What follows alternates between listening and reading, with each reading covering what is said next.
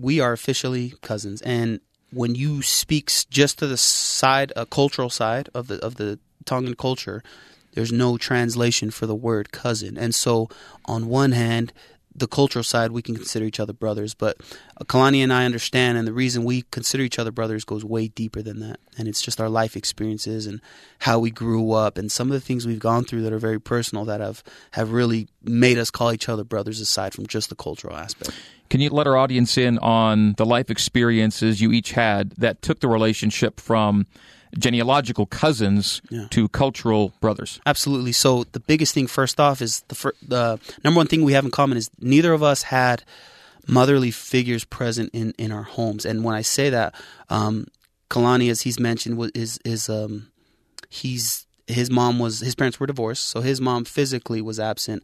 My mom was physically present, but was very, very ill and had a rare form of Alzheimer's, Huntington's, under the dementia realm. They still don't know, what it was, but we both had fathers who were very just active and busy and working, trying to provide, and didn't have a lot of time. We didn't have a mother at home that could really take on those motherly duties, and so Kalani, fortunately, was of age where he was able to take me under his wing and be a parental figure.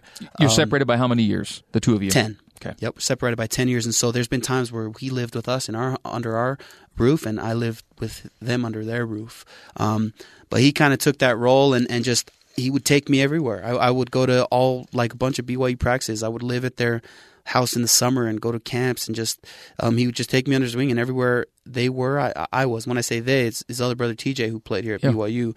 Those were the two who I was always just attached to their hip, and they just kind of took me under his wing. And then when my mother had passed away, going into my senior year, and I've of shared, high school, going into my senior year of high school, and I shared this with Kalani, is I don't remember anything really of the funeral. I don't remember the events of the funeral. I don't even remember what things were said, songs sung. I don't remember anything. I have one image, and that was Kalani taking me to the side, giving me a hug, and we were just embracing each other and crying. And he just basically told me how proud my mom is of me and how she will continue to be proud. And that just left an impression on me that stronger than anyone ever has in relation to losing, a mother in that experience. And as I reflect back on that, it made losing a parental figure a much sweeter experience. Whereas some people can look back and it's a dark time and you can be very bitter. It can bring up bitter feelings. When I look back at that event of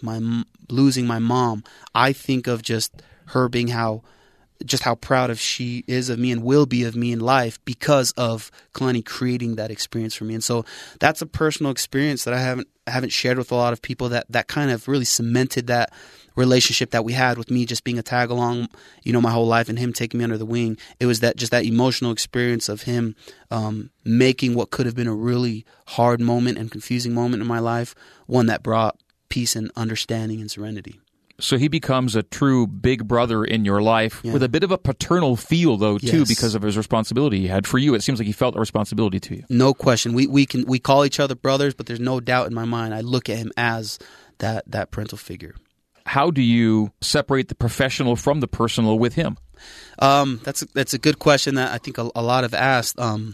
We both know how to be professional, and we both know how to be very personal when we need to be. And I think it's one thing we've never talked about.